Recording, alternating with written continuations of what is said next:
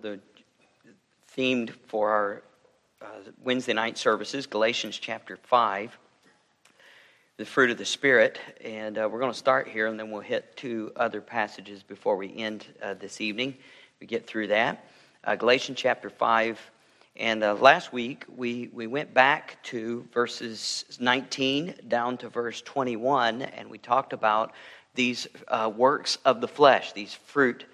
The word is used in Galatians as works of the flesh, and so we saw that, and so we have these works and how they're manifested, how they're shown, that they are all a loss of control of our sinfulness and our desires and our passions, and how they are so deceptive.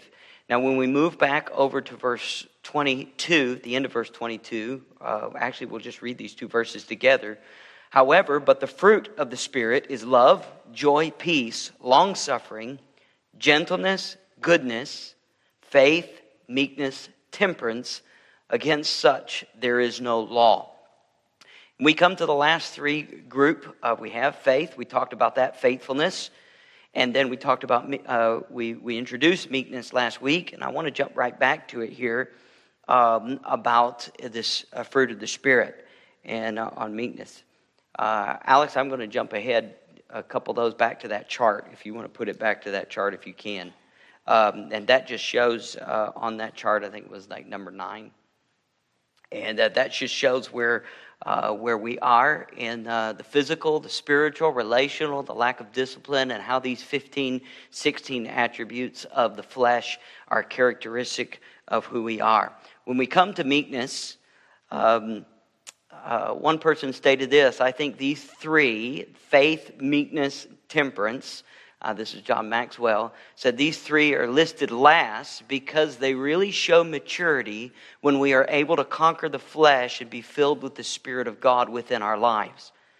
And so these are, it's not like you work on one and therefore you go to the next, and you go to the next, and then these are the last three that you end up working on. No, all of the fruit of the Spirit are part of what we have to be working on altogether.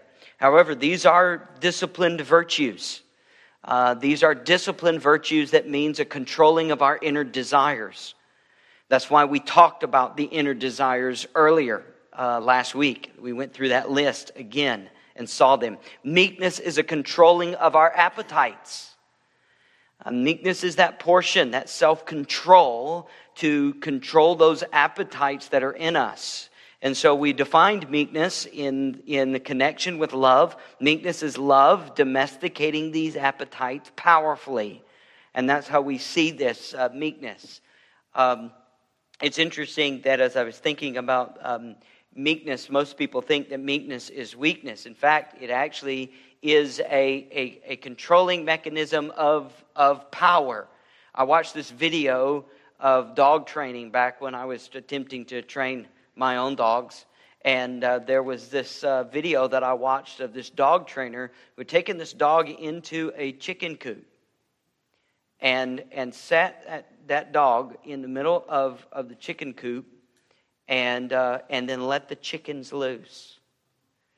And to watch that video, everything in that dog wanted to gnaw on some of those chickens, all right, slobbering and everything. But that dog had its eyes on the master. And it was just one of those, that's power. That dog probably in 30 seconds could have gotten rid of every one of those chickens, just as, and had a fun day with them.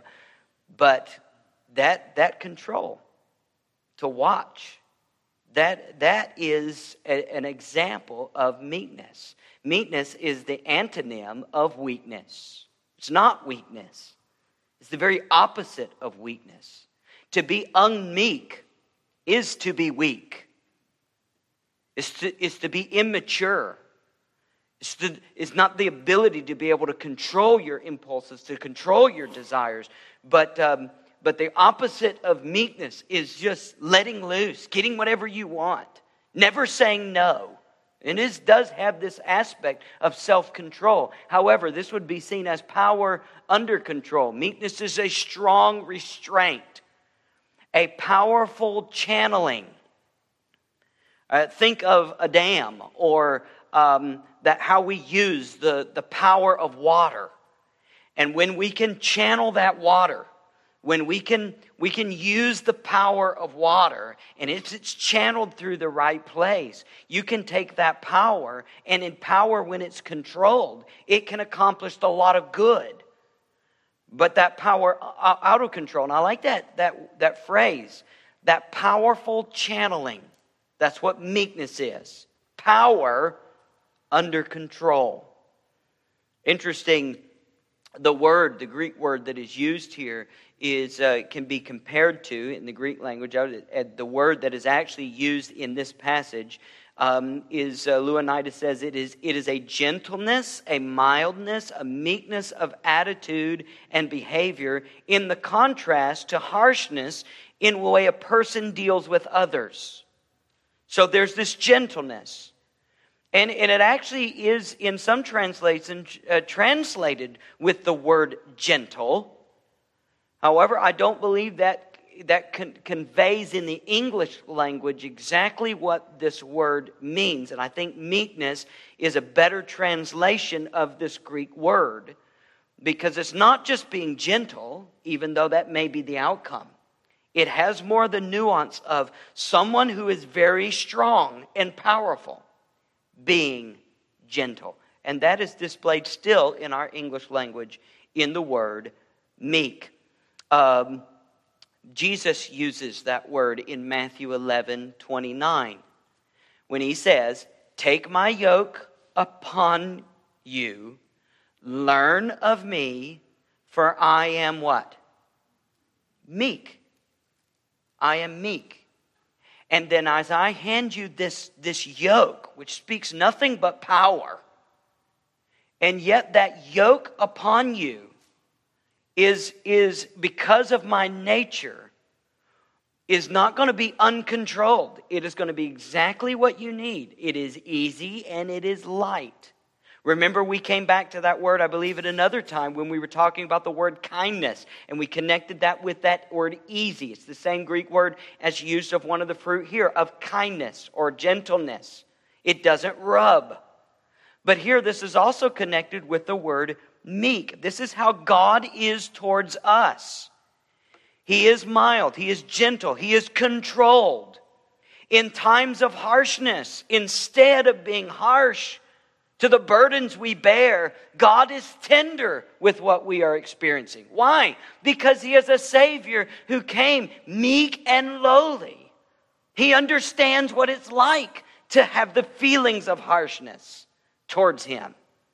And yet that is the same Spirit that He came in us in Zechariah 9 and verse 9. "Behold, thy king comes, meek and sitting upon an ass, a colt of a foal." So how then is Jesus demonstrated as the King of Kings and the Lord of Lords to conquer His enemies? Not as a general warrior trampling all over His enemies. But in this passion, in Zechariah 9:9, He's seen as a conqueror who has power, but He's meek.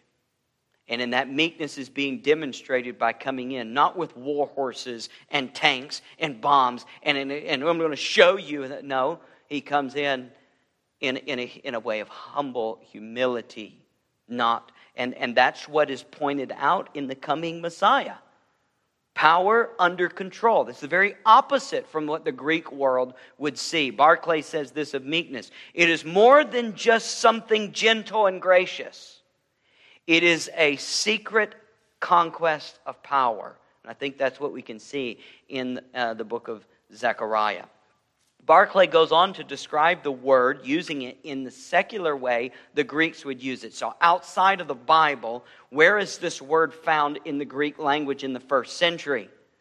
And he found it in secular writing in describing things like this: a gentle breeze. This word could be used with the wind, a gentle breeze, the wind. It's used of a gentle word, of our speech. Someone who is meek in his words. It's used in the use of medicine that is a soothing drug. It is used in meekness in the situation of a friend who has a gentle relationship. It's used in the meekness of a gentle disposition as far as an attitude. All right? Now, as I think of these words and I use them, I'm going to jump over to another screen, and you're going to see all of this. And there is a connection between all of these things. What is the connection of all of these things? Uncontrolled, these issues and these things are terrible and can do so much damage. Think of a wind in a hurricane or a tornado. When that is not controlled in the right place, in the right power, it can destroy an entire village and a whole state. All right, in Katrina or Florida, the wind. What about a word? The way we use our speech. A gentle word can be an encouragement, but a person who is out of control can use their words to tear down.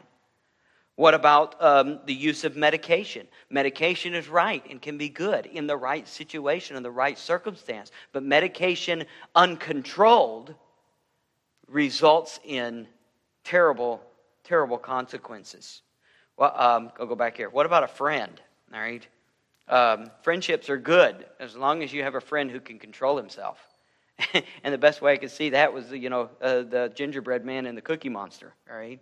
You don't want to be friends with him unless he's really controlled. All right. And just think. And then what about a friendship or a disposition or an attitude? A disposition or an attitude. A person who can't control their temper, can't control their attitude, is a person you don't want to be around because it is so destructive. And there's some about all of these things. They are very powerful when they're not controlled.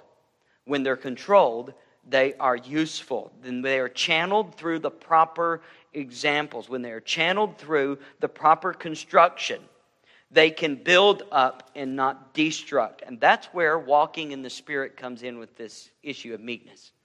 This attitude of meekness.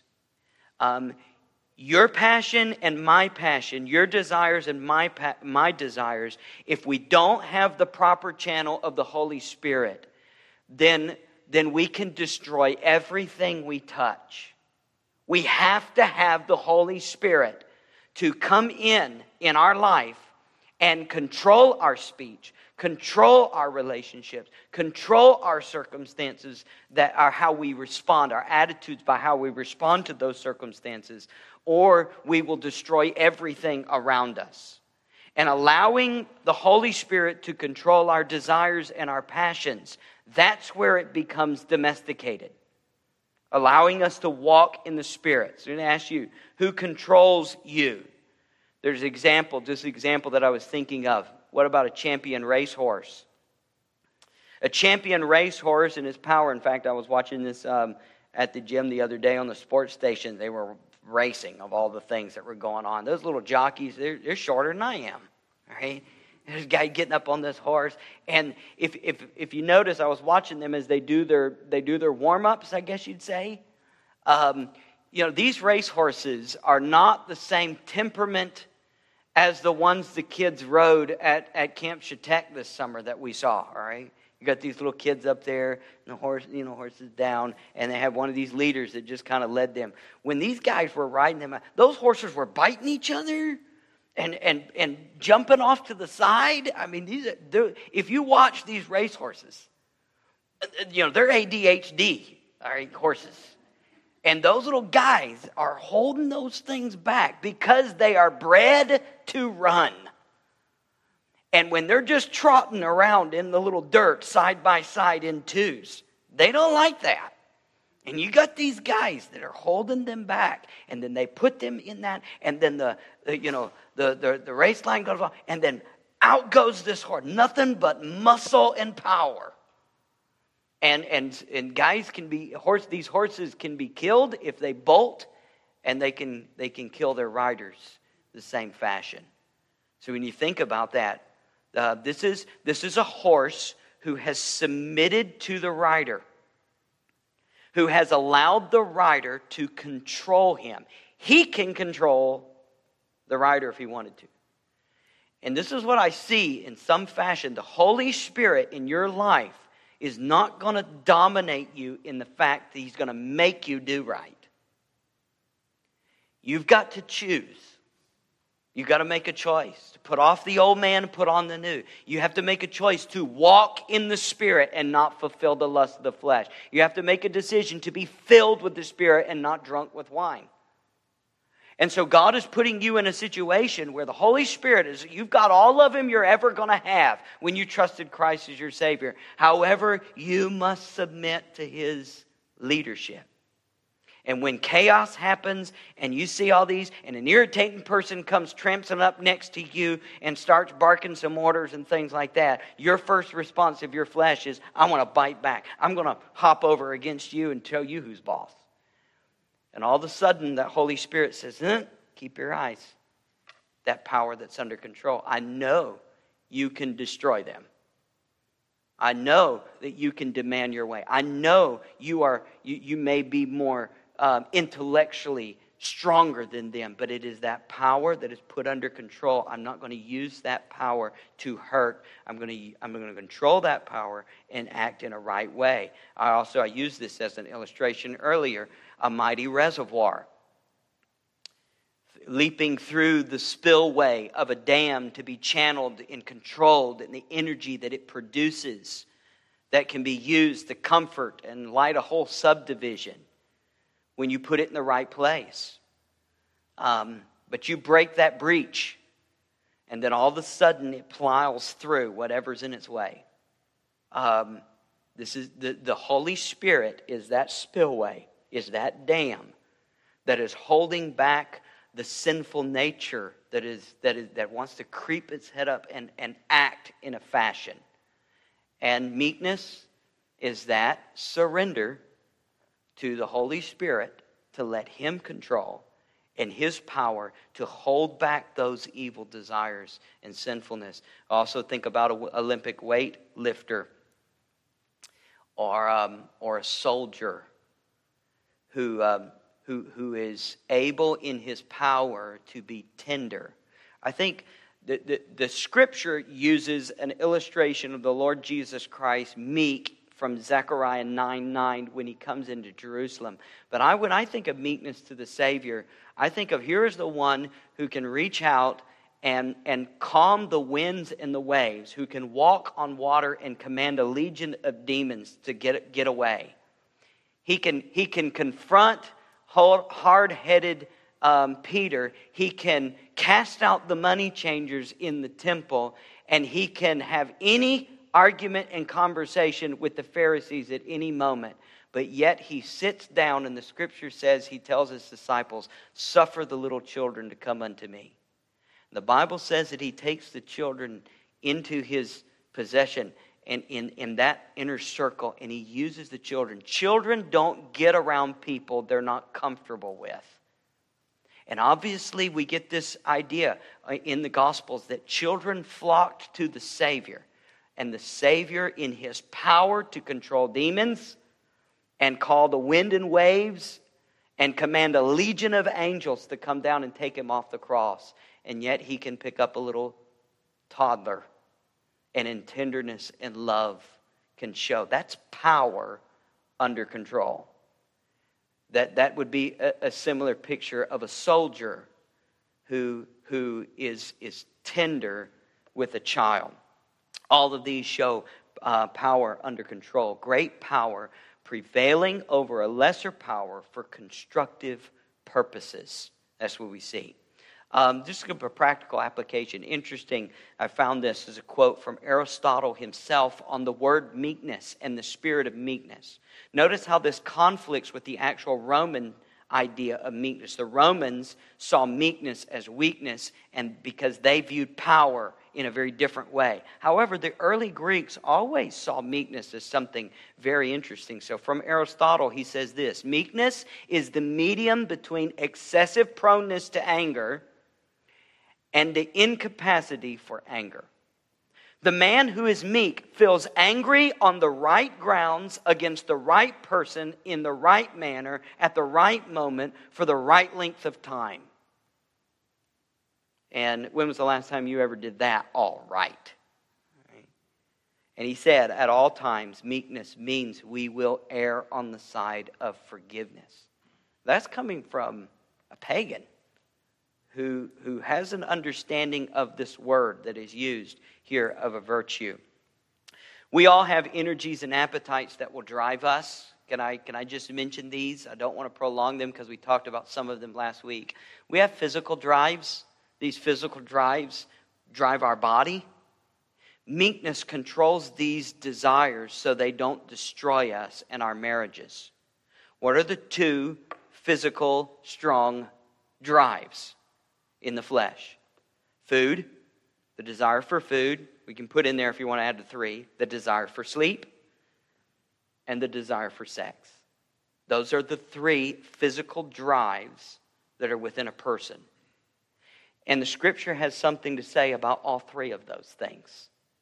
And meekness is the ability to come in and channel that power to control those physical drives in a way. In a loss of meekness in the issue of sleep, that's going to be a person who is lazy, undisciplined, wants to stay in the bed. Read Proverbs. He's got a few things to say about that. A person who does not have self-control in his physical desire to eat for food. The Proverbs also talks about that with the sin of gluttony. And then we talked a little bit about this uncontrolled passion in the flesh last week with the list of the works of the flesh. There are emotional drives, the passions and the feelings. The power of passions. You say, someone said this, emotions are good servants, but they're terrible masters. And when we get all our emotions out of whack, and we don't have meekness, the desire then is to just let everybody know how we feel. And then it becomes our master, and we become a servant to our feelings. And even the Lord Jesus Christ showed so much meekness in the garden when he prayed, Father, not my will, but thy will be done. His emotions were crying out, if it is any possible, let this cup pass from me. But he asked the Lord, he surrendered himself and surrendered his power into the hands of the Father and what he was feeling in his emotions. Meekness controls these desires so our emotions do not drive us. Intellectual drives. Intellectual drives the mind, the power of the mind. You can hurt people with your mind by belittling them and manipulating them. The parameters for the exercise of the mind are set forth in Philippians 4 in verse 8. Whatsoever things. Those are the things we ought to think on. Meekness controls these desires, these intellectual powers of our mind, to control our thinking so we don't blurt out the very first thing that our mind thinks.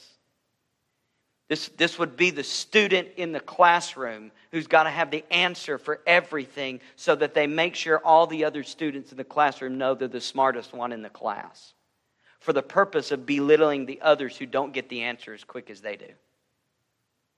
Meekness is, I know the answer, but I'm going to let someone else answer it because it's not about me. This is where this comes on. And sometimes smart people can't control their mind because what they think is going to come out of their mouth. So just being careful. Volitional drives as well. If I want to say this as well. Volitional drives. This is our will. Meekness controls these desires so that our choices are determined by truth, so our decisions are not lead us astray. These are our volitionals. Genesis 3 and verse 5. The devil tempted Eve with this area your drive. You could be like God, knowing both good and evil. What do you think that got to Adam and Eve? The ability to choose and to know good and evil. However, there was a hidden agenda behind that. Because they would be like God, knowing good and evil, but they would also recognize that they were naked. Now they were ashamed because their sin had taken over them. And the devil tempted them on their will.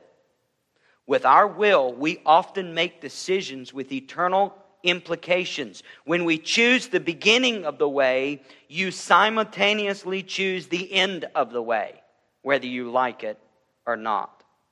You see, Satan always makes the beginning of the way attractive, and he blinds our minds to the end of the way. Satan will not show us the end, but makes the beginning look good. But our choices will always impact our end. We are willful people and stubborn about it. And we need meekness to control our decisions, our impulses to buy that car or to purchase that item that would just put us farther in debt, or maybe we haven't counted the cost at the end, or to take this substance, or to do this, or to go here, or to participate in that. That is our decision, and we see the first portion and how it's good to taste, but we don't consider the end of the result. And meekness is being able to say, you know what? I don't need to choose that. I don't need to do that, because there may be consequences that won't be good for me, and I need to count the cost first. You see, these are powers that desperately need domesticating. Our mind, our emotions, our will, and our body. We desperately need meekness to come in, the Holy Spirit, through this fruit of meekness to come in and tame us. Tame us. We're the racehorse. We need to be tamed. And we need the Holy Spirit to do that. In the Bible, meekness is the taming of these types of things. Can I just give you an illustration when we choose? Dr. Doug McLaughlin, who is the teacher, made this quote: when we choose the beginning of the way, we simultaneously choose the end of the way. Just to give you, just for the sake of illustration, I don't want to pull this too much. We're coming close to the end. Hitler's favorite person. I began last week with Hitler as an illustration. Hitler's famous favorite person was Nietzsche, and he coined the term "God is dead." He was said this: assert yourself, care for nothing except yourself. The only vice is weakness, and the only virtue is strength. Be strong. Be a Superman. The world is yours if you work hard enough for it. That is rationalism and humanism at its core. Hedonism. Evolution. Here's the contrast between Nietzsche and Christ. Nietzsche said, assert yourself. Nietzsche said, the world is yours if you can get it. Nietzsche says, might is right. This is the philosophy by which Hitler tried to take over the world. Christ said, humble yourself. Christ said, the world is yours if you deny it. You renounce it. He actually is right, is might. Doing the right thing, the right time, is power that's under control. Two biblical pictures of meekness. And we got four minutes, and you can do your own study. I'm just going to give you this. I could actually take the whole time on both of these, but I think I give you enough information that you can soak on in the next couple days. And we're going to move to temperance next week, which is very similar but a little bit different. Two biblical pictures of meekness. So we'll just say this from Psalm 37. Psalm 37, in this psalm, David is facing a very difficult situation. In fact, if you want to just turn over there just to be able to see it, and you can just see it with your own eyes. I don't have time to dwell on it, but I think it would be good for you to see this. An example of meekness lived out in the practical day of life. In the Old Testament, in Psalm 37, this is a famous psalm. In fact, I like verse 3 or 4 and 5, one of my favorite verses in the Psalms. But if you look down in verse 12, David finds himself facing wicked men who were slandering him, who the wicked plot against me. They gnashed their teeth upon me. They were plotting to take his life in verse 14. They have drawn out their swords. They've bent their bows. They cast down the poor and the needy. They're ready to slay me. They're planning to steal his authority in verse 12 and 24. They're plotting to take over the throne and take his authority. Verse 7 and 35, they're prospering as they do all of this. So here their way is prospering in the middle of verse 7. And then in verse 35, I have seen the wicked in great power, spreading himself like a green tree, like a green bay tree. They just go out and do exactly what they want, and they get away with it. And yet, what was David to do in the face of his enemies when it looked like all hope was lost? He, in this verse, in verse 3, he trusted in the Lord. Trust in the Lord and do good, and so shalt thou dwell in the land. Verily shalt thou be fed. Verse 5, he says, not only trust in the Lord, but commit thy way unto the Lord. Trust also in him, and he will bring it to pass. In verse 7, he says we should rest in the Lord and wait patiently for him. Don't get ahead of God. Let him vindicate. And then verse 8, he says, I have to cease from my anger. I can't retaliate in the way that I want to. Anger and wrath, they come into me. I have to forsake it. I have to get rid of it. And then this here is not weakness, because some people would see, well, David, you could have just come right in there and just taken control and kill all of your enemies. No, instead he shows strength. And the strength here is in a situation where meekness is deep trust in the sovereignty, the wisdom, and the power of Yahweh in the face of hard circumstances. That's what meekness does. Everything else is against you. In a practical fashion, and I'm not going to even just go through this because I don't have time to read it here, but James chapter 1 and verse 19 and 21, meekness in a practical standpoint in this passage of James is talking about our tongue and our words and how we speak, how we channel that. We have to be slow to anger. We have to be swift to hear and slow to speak. I mean, that whole section right there is just meekness in practical form. Try that in your home. This is going to be meekness coming out. So whether it's a hard circumstance, a difficult situation, job circumstance, somebody that is against you, or finding yourself in opposition, where you respond in committing your way to the Lord, resting in the Lord instead of taking matters in your own hand and dealing with it, giving it over to the Lord, and here obeying the hard mandates of Scripture, which is not responding with my words and my anger, but allowing my actions to be dictated by surrendering myself to the Lord. Father, I pray as we close tonight, meekness is such a difficult virtue. We all have our strengths, and our strengths oftentimes can become our greatest weaknesses.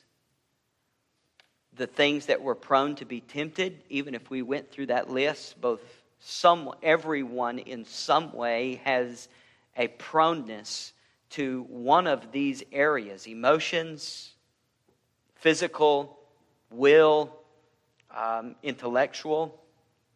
And Lord, we need meekness to come in and to help us domesticate these appetites, to tame these appetites, to surrender our decisions and our thoughts and our desires into your hands. And Lord, see this controlling channel, this powerful energy that now is used for doing what is good and showing restraint. And Lord, I pray that you would help us, that we would practice this in our words and in our ability to listen instead of speaking first, and even in our hard circumstances that we find ourselves into. Bless us as we go tonight. In Jesus' name we pray. Amen. All right, God bless you. You are dismissed.